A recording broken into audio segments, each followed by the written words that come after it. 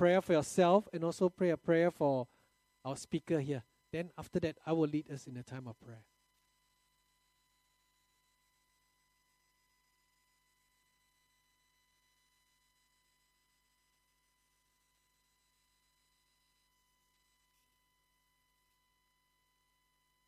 Let us pray.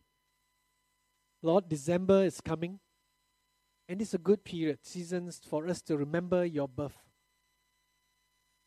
It is a festive season, but yet it is a good time to remember what you have done for us. Lord, I want to just pray that all of us, as we end the year, we will end the year remembering you and to share about you. And today, may you open our hearts as we begin this series, ready to receive your words also.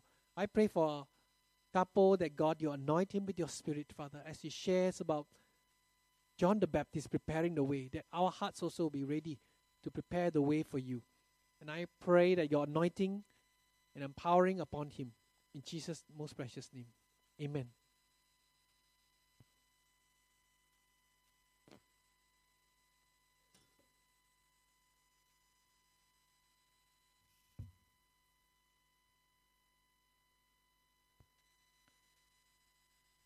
Good afternoon.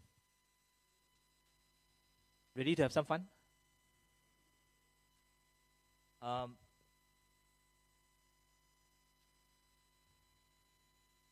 As Pastor Chiming mentioned, we are entering into this season called Advent. This is 6 weeks before Christmas. And it's a time for Christians everywhere to prepare their hearts to welcome the newborn baby into their lives. And as he also mentioned, this year our approach is going to be slightly different. We're going to do this mini-series on secular Christian songs, or jingles as we call it. And what are the spiritual applications that we may have for some of these very common jingles that you might have heard. Next week, Dr. Raj will speak on Let It Snow, popularized in the 60s, and then there was a modern rendition by Michael Bublé. Then the following week, as Jimmy mentioned, he will speak on Rudolph. Okay? So today we deal with a character called Frosty. Now, I don't know about you, but I'm not familiar with the words of the song. All right, I don't sing it. It's just to let you know it's before my era, and I actually go back a long, long way. All right. This song, Frosty the Snowman, was written in 1950. Would you believe it? Right? Your parents' era, maybe even your grandparents' era. And it was sung by a guy called Gene Autry. I have no idea who he is. Okay? So anyway, Wen, could you play? So listen to this. This is how the song goes, in case you may not be familiar with it.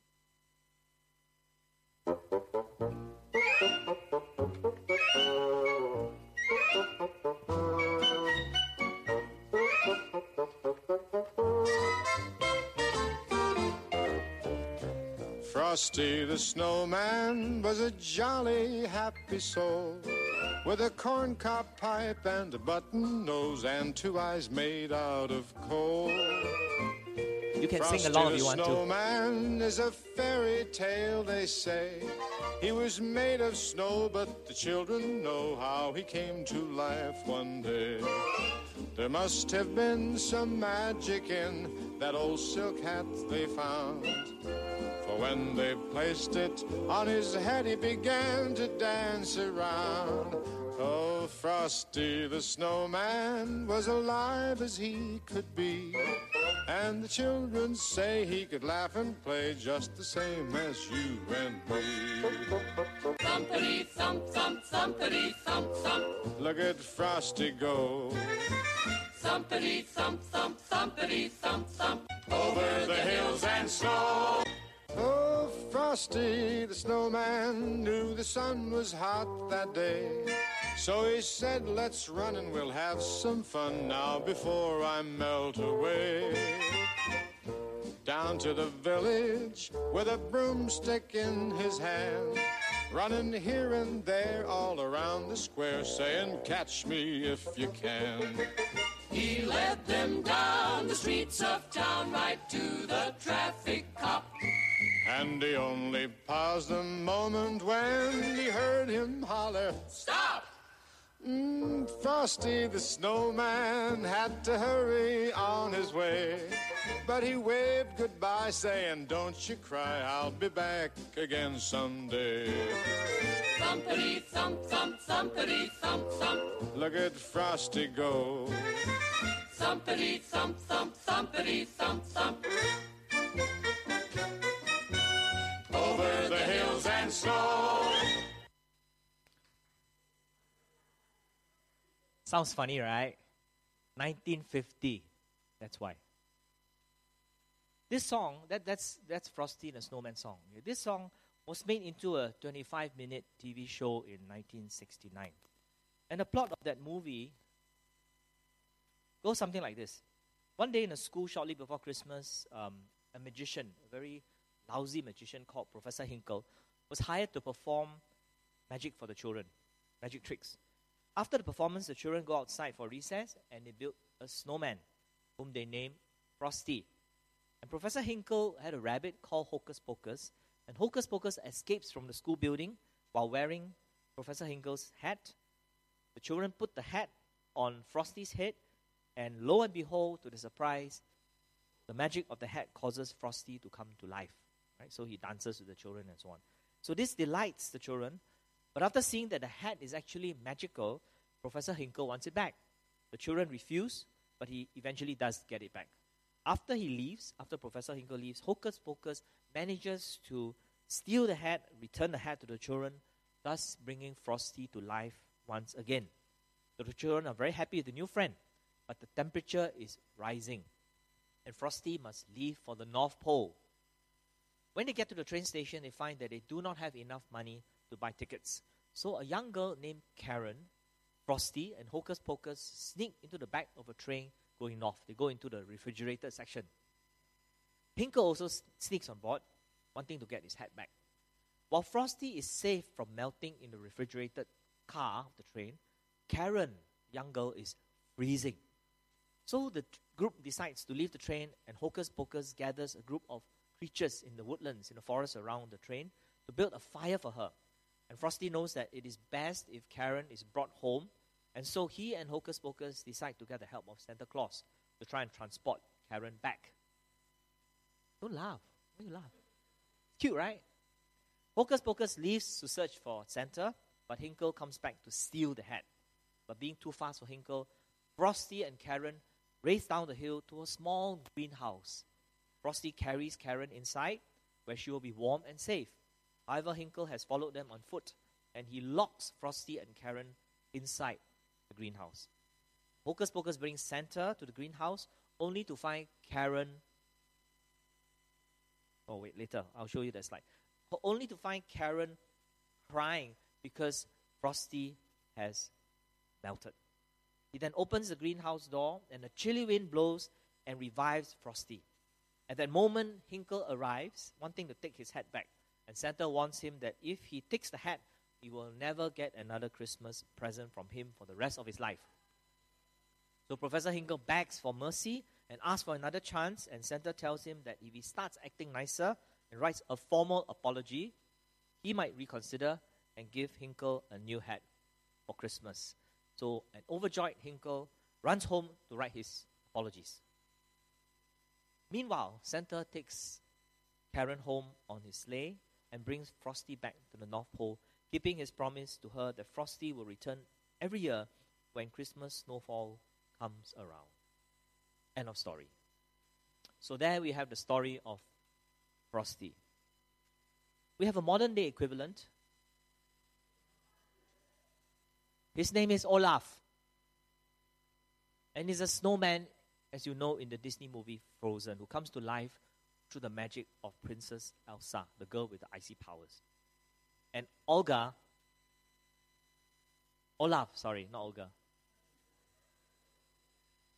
likes warm hugs. When Pastor Kofai asked me to preach on this, as you heard from Pastor Chiming, he gave me some notes that suggested I could draw a parallel between Frosty and John the Baptist, preparing the way. That was why the title, Frosty, Preparing the Way. Why between these two characters? Well, because John the Baptist was what we call a wild man with rough dressing. Matthew chapter 3 verse 4 tells us that John himself was clothed in camel's hair with a leather belt around his waist, and his food was locusts and wild honey. And Elijah, the Tishbite, was similarly dressed. 2 Kings 1 verse 8 tells us he wore a garment of hair with a belt of leather about his waist. So, wild man, wild dressing, frosty, corncob pipe, button for his nose, 2 eyes made of coal. But Frosty, unlike Elijah, the Tishbite, and John the Baptist, was not wild. He was probably better described as weird.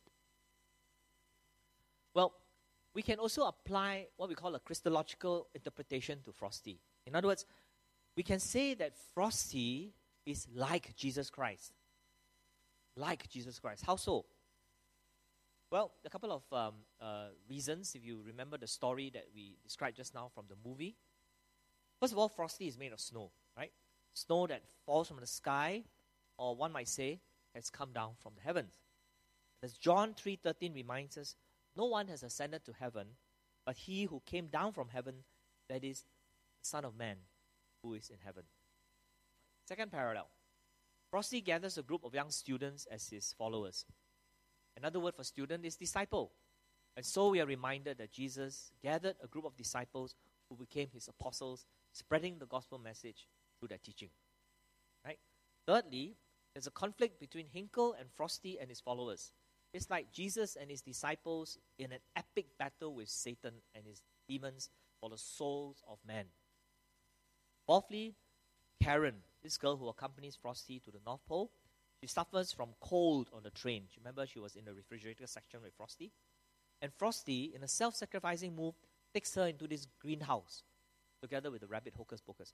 Frosty, quote-unquote, dies, melts away into a pool of puddle. And in the same way, Jesus allowed his enemies to capture him in the Garden of Gethsemane. And his enemies ultimately killed him. So Frosty died to save Karen, just as Christ died to save us. Fifthly, Santa Claus makes an appearance in the Frosty story at this point, opening the greenhouse to the magical freezing winds of Christmas and a reminder of the mighty rushing wind of the Holy Spirit. Acts. And finally, after celebrating Frosty's return, Santa takes Karen home, and he and Frosty fly off to the North Pole with Frosty sitting in the right hand of the sleigh. And in the cartoon and the song, Frosty waves goodbye, saying, "Don't you cry, I'll be back again someday." So Frosty's departure and parting words remind us of what the Nicene Creed, right, an old statement of the Christian faith that says, "For our sake, he was crucified under Pontius Pilate. He suffered death and was buried. On the third day, he rose again in accordance with the scriptures. He ascended into heaven and is seated at the right hand of the Father. He will come again in glory to judge the living and the dead, and his kingdom will have no end." So, Frosty the Snowman is really not about a snowman. It's about Christ. Okay lah. I know. I see you all laughing like that. I understand. Very far-fetched. Very far-fetched. Okay? But putting that aside, the song, Frosty the Snowman, still resonates with us in some way. Especially during this season, don't you think? I don't know about you, but the part in Frosty's story that enchants me the most is when Frosty comes to life and starts dancing around. Right? Starts dancing around with the children as soon as the old silk hat lands on Frosty's head. Why does it enchant me? It enchants me because it reminds me of Christmas. That's pretty obvious, right? We only sing this song during Christmas. Bright lights, decorations, snow-covered landscapes, festive atmosphere. It enchants me because it's magic. It's magic. And that's the beauty of the story. It's magical, it's enchanting, and it causes us to be filled with wonder. To be filled with wonder is to be filled with admiration, amazement, awe. It is to marvel at something.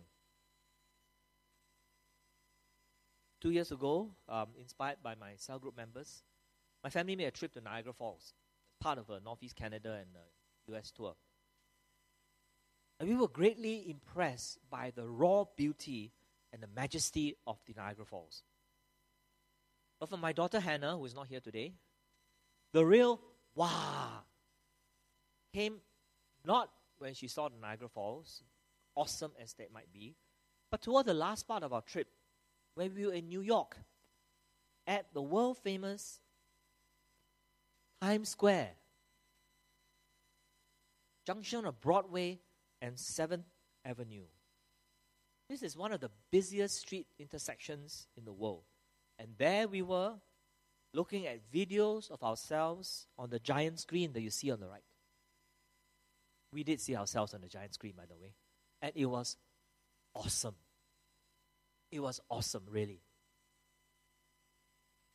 And when we think about the Christmas story, does it not also fill us with awe and wonder? Think about the story of Christmas itself. You have angels visiting a humble young Jewish woman, announcing the birth of a special child. You have Mary wondering in her heart at the magnificence of her bearing this Messiah, this one whom the ancient prophets spoke about hundreds of years before. You have the miraculous virgin birth through the power of the Holy Spirit. You have the angels who appeared to the shepherds in the fields on Christmas. You have the Messiah King, wrapped in swaddling cloths with no place to stay except in a manger with farm animals. And you have wise men who came from the east, following the star of Bethlehem, bearing gifts, bowing down in wonder and amazement to the newborn King. And we wonder too at the sacrifice that God made when He sent this baby Jesus who came on Christmas to be the Savior of the world.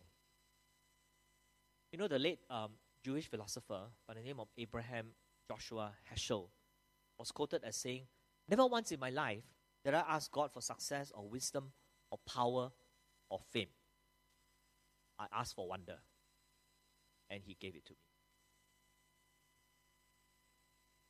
Unfortunately, many of us, especially the older ones, probably less of you all, but more of some of us here, have become too rational, too cynical about all sorts of things. And we have lost that sense of wonder and amazement and awe that we might have when we were younger. How then do we keep that sense of wonder? Well, sometimes God grants us special demonstrations of His mighty power. Healings, miracles, prophetic utterances, charismatic gifts, tongues, words of knowledge. Some of you have it. Some of you experience it. We can marvel as the crowds marveled on the day of Pentecost when the Holy Spirit came as tongues on fire on the apostles. And praise the Lord if we have experienced such divine interventions. But for most of us, or some of us, our lives are probably quite mundane and ordinary. So how then do we reclaim this sense of wonder and awe in our lives? Let me suggest two things. One is to walk in childlike faith. Matthew chapter 18 verses 1 to 6. I don't have it on the slides. Just listen to this as I read to you. Matthew chapter 18 verses 1 to 6. At that time the disciples came to Jesus saying, "Who is the greatest in the kingdom of heaven?" And calling to him a child, He put him in the midst of them and said, "Truly I say to you, unless you turn and become like children, you will never enter the kingdom of heaven. Whoever humbles himself like this child in my name receives me. But whoever causes one of these little ones who believe in me to sin, it would be better for him to have a great millstone passed around his neck and to be drowned in the depth of the sea." Luke chapter 18 verses 15 to 17. Then they also brought infants to him that he might touch them. But when the disciples saw it, they rebuked them. But Jesus called them to him and said, "Let the little children come to me and do not forbid them. For of such is the kingdom of God. Assuredly I say to you, whoever does not receive the kingdom of God as a little child will by no means enter it." So Jesus tells us to be childlike. But to be childlike is not the same as to be childish. Childishness is immaturity. Childlikeness, on the other hand, is to be innocent, to be pure, to be expectant, to be always open to God's guidance and the wow moments, all the divine surprises. Well, it's true that Paul does admonish us in his famous chapter in 1 Corinthians 13 that we are to put away childish things. But again and again, the New Testament reminds us of our identities in Christ, that we are the children of God.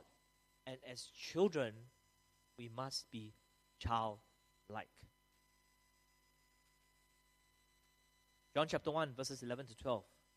He came to his own, and his own people did not receive him. But to all who receive him, who believe in his name, he gave the right to become children of God. Born not of blood, nor of the will of the flesh, nor of the will of man, but of God. I'm not going to read through all the scriptures to you. The next one is in Romans 8, 15 to 17. Two more, Philippians 2, verses 14 to 15, and 1 John 3, 1 to 2. But they all tell us the same thing, that our identity in Christ, we sinners redeemed by grace, are children of God Most High, children of our Heavenly Father. So I repeat, to be childlike is not the same as to be childish. To be childlike is to embrace the neediness, the dependency, and the smallness of those who understand their place in the kingdom of God. I'm going to go through a quick list of 7 qualities of childlike faith, right? Not childishness, childlike faith that we should seek to nurture no matter what our age. First one is trusting. Children know how to trust without hesitation. They giggle, they laugh when they are tossed into the air, as you saw in the picture earlier, and they plunge recklessly from high places, all because they know that they will be caught in the arms of their father. Then they are transparent. Children are not good at hiding their flaws, their wrongdoing, or their emotions. Have you come across this acronym? WYSIWYG. What you see is what you get. What you see is what you get. And there is no guile, no deception, no image management with children. They are quick to reveal what they think, what they feel, confess what they have done sometimes, and to receive what they need in terms of forgiveness and comfort. They are carefree. Children are free to live in the present with no concern for the future. They have no worries about their jobs, their bank accounts, the price of oil, Donald Trump, the next doctor's appointment, war in the Middle East, ISIS, earthquakes in Japan, politics in the office, what people think. It doesn't bother them. They can focus on and enjoy each moment because they're not entangled by the complications and distractions of this life. Fourthly, they are insistent. As everyone knows, children can be very persistent. They never tire of asking questions and making requests. Like the parable of the man who came to his friend at midnight asking for a loaf of bread. Luke chapter 11 verses 5 to 8. Or the parable of the persistent widow. Luke chapter 18 verse 1 to 6. They keep knocking on the door, knocking on the door, knocking on the door. Children will think that they are insistent enough for long enough, they will get what they want. And very often, they are right. Fifthly, they're spontaneous. Children are always game for a new adventure. Too young to be prisoners of tradition and the status quo. They don't want to put off until tomorrow what they believe they can do today. Right? Everything is now. I want it now. They have few, if any, past experiences to convince them to hold back for fear of failure, of discomfort. Sixthly, imaginative. Children see possibilities while many see problems. Their imagination has no bounds. They are not self-conscious. And seventhly, joyful. But a child's joy is not so much based on the circumstances about them as is in the people they love being with. David, the psalmist, wrote frequently of the joy of being in the presence of the one he loved. And this is what also Pastor Jiming read to us earlier, right, from Psalm 27. Psalm 16:11 says, "In thy presence is fullness of joy, and at thy right hand there are pleasures forever. So let us learn daily to walk in childlike faith. Secondly, we learn to worship in awe. We need to rediscover the vision of God's awesome greatness and how small we are. Franklin D. Roosevelt, he was the 32nd president of the USA, was had some kind of a ritual. Every now and then, along with his friend, a guy called William Beebe, he's a naturalist, he's a biologist, all right? They would step out into the dark at night, look into the sky, night sky, and find a faint spot of light at the lower left hand of Pegasus, and one of them would recite, "This is the spiral galaxy of Andromeda. It is as large as our Milky Way. It is one of 100 million galaxies. It is 750,000 light years away. It consists of 100 billion suns, each larger than our own sun." I don't know whether it's accurate. I have no idea. I'm just reading from a story. Then there will be a pause, and then Roosevelt would grin and say, "Now, I think we feel small enough. Let's go to bed."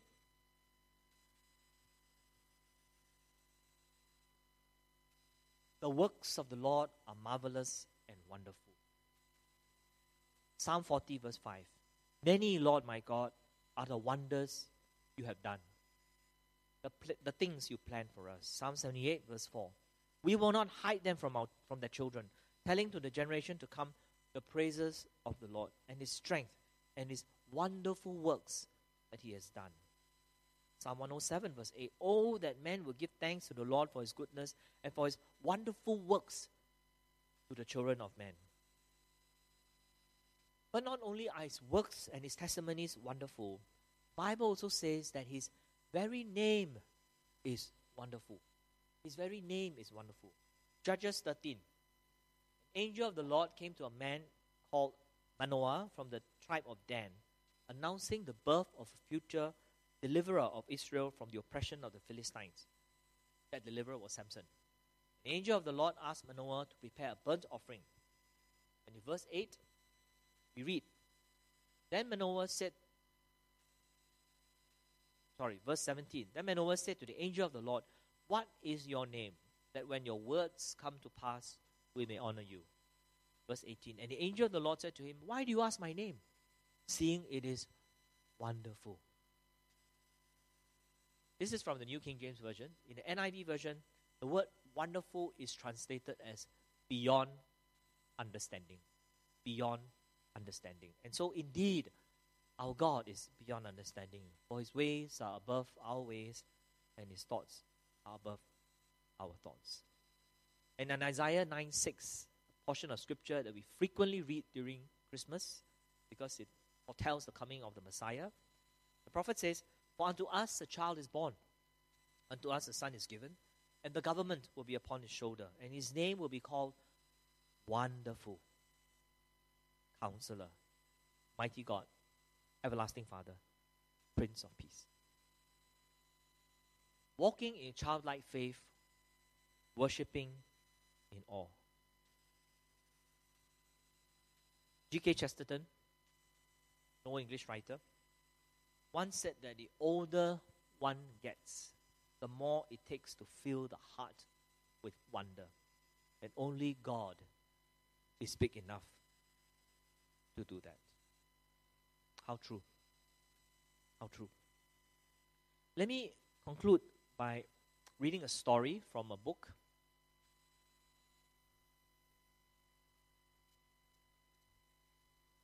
A book by a guy called Ravi Zacharias, who was an apologist.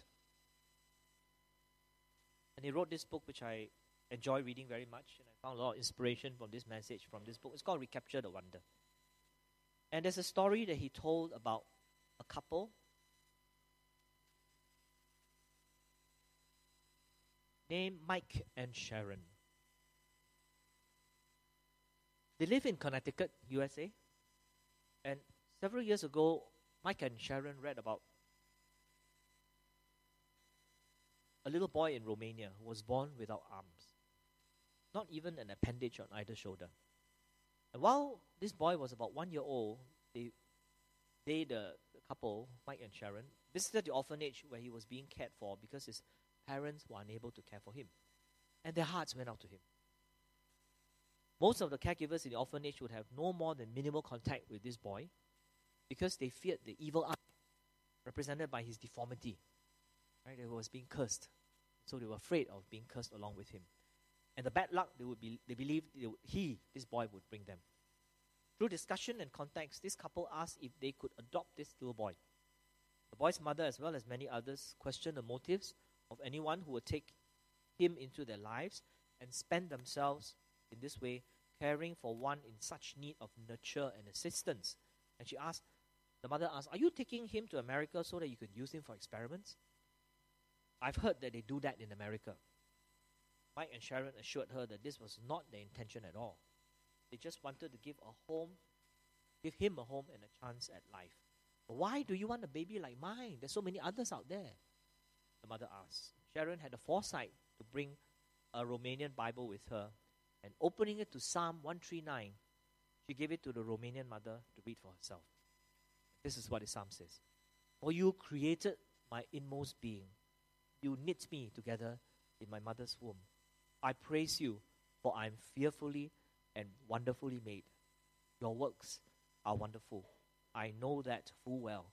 My frame was not hidden from you when I was made in the secret place." As the mother read from God's word, tears started to stream down her face. Finally, she looked at Sharon and said, "This is what you believe about my son? You can have him as yours."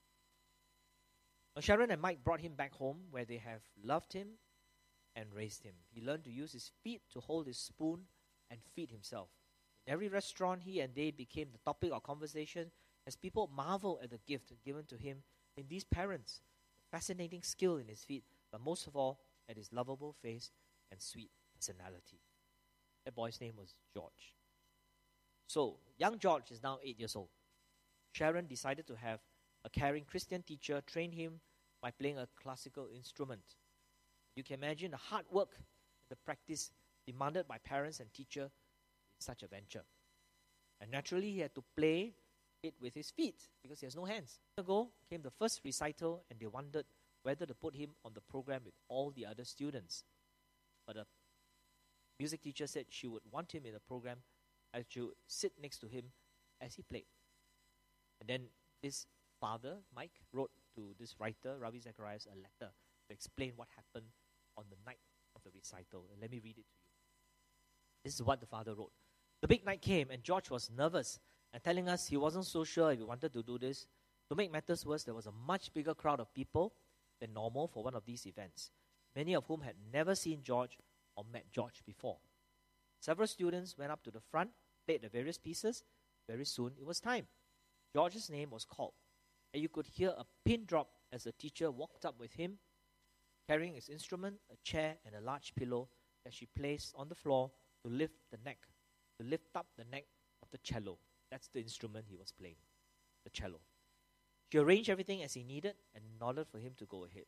There was a feeling of wonder and tension in the room, and at this point, my only thought was, "Please, Lord, let him just get through this." George began, and the very first note he struck was as sour as could be. He stopped playing, got red in the face, shrugged his shoulders, broke into a huge grin, looked up at the teacher. She warmly smiled back, nodded to him that he should try again. Well, George then proceeded to play the entire song without a flaw, and it sounded marvelous. When he finished, there was a moment of quiet. Then one of the older students, who is the most advanced student in the group, simply stood in his place and began to clap. Many others in the audience stood up to their feet, and the applause went on for a very, very long time. My wife turned to me and said, "George has never once before tonight made it through that song without many mistakes." I want to suggest to you that that is a picture of wonder. God's grace comes upon these people and is able to transform lives and make people count where they are. This is a picture of the wonder that we have in our Lord Jesus Christ. I don't have a closing song, but I want to ask Wen to play this YouTube clip, a song which I found on the internet, which to me is extremely meaningful, and it's something which seems to fit very closely, very nicely with what we've just been talking about. It's called The Wonder of the Cross. After that, we'll close.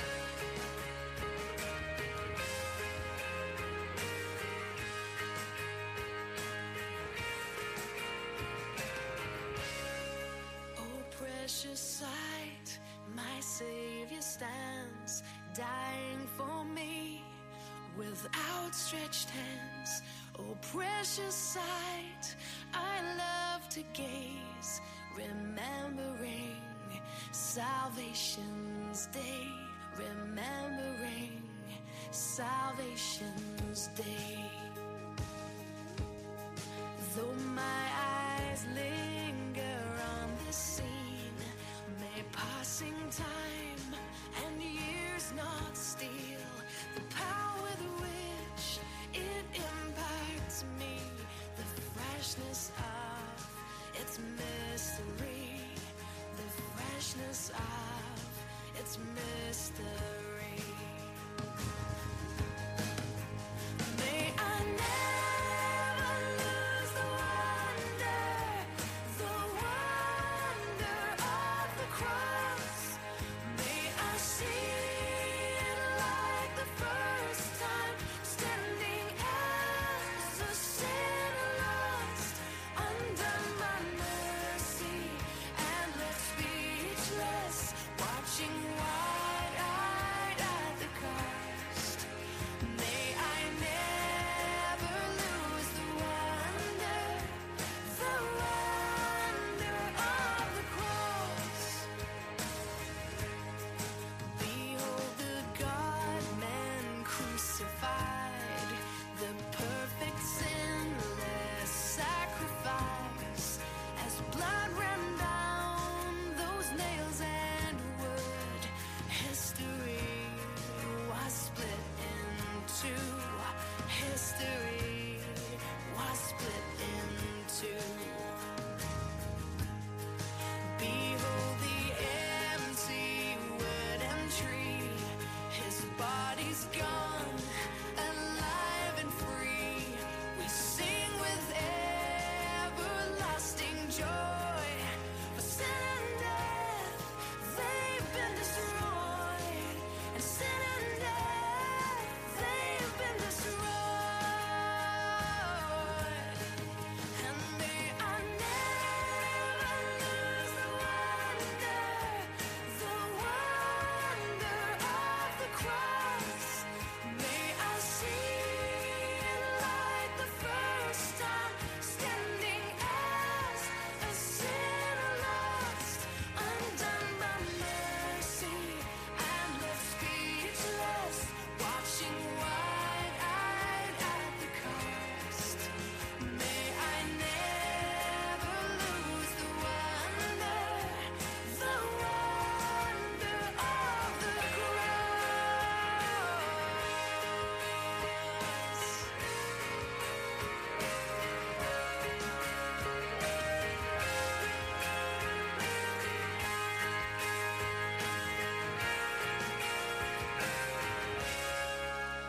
May I never lose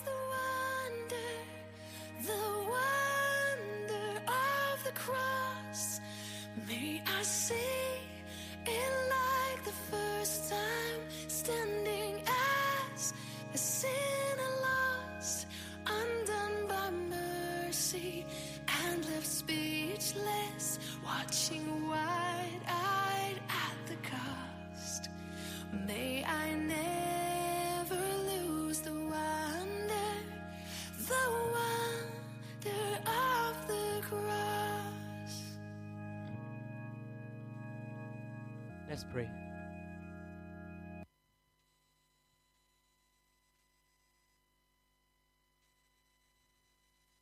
May I never lose the wonder of the cross. May I see it like the first time, standing as a sinner lost, undone by mercy and left speechless, watching wide-eyed at the cost. May I never lose the wonder of the cross. Lord, we want to ask of you this afternoon that you will grant to us the same desire, the same prayer as Abraham has shown, that we do not seek fame or wealth or fortune, but we seek to be filled with wonder all the days of our lives. Grant to us, Lord, that we may be able to see you through the things of this creation. Grant to us the childlike faith, Lord, that we might be able to walk in humility and obedience to you. Thank you that we are children of God. We are privileged to be your children, and we pray that you will enable us to be childlike all the days of our lives. Thank you, Father, for loving us. And as we move nearer to Christmas, fill our hearts, Lord, with this awe and this wonder at what you have done and who you are. Thank you, Father. We pray and praise all this in Jesus' name.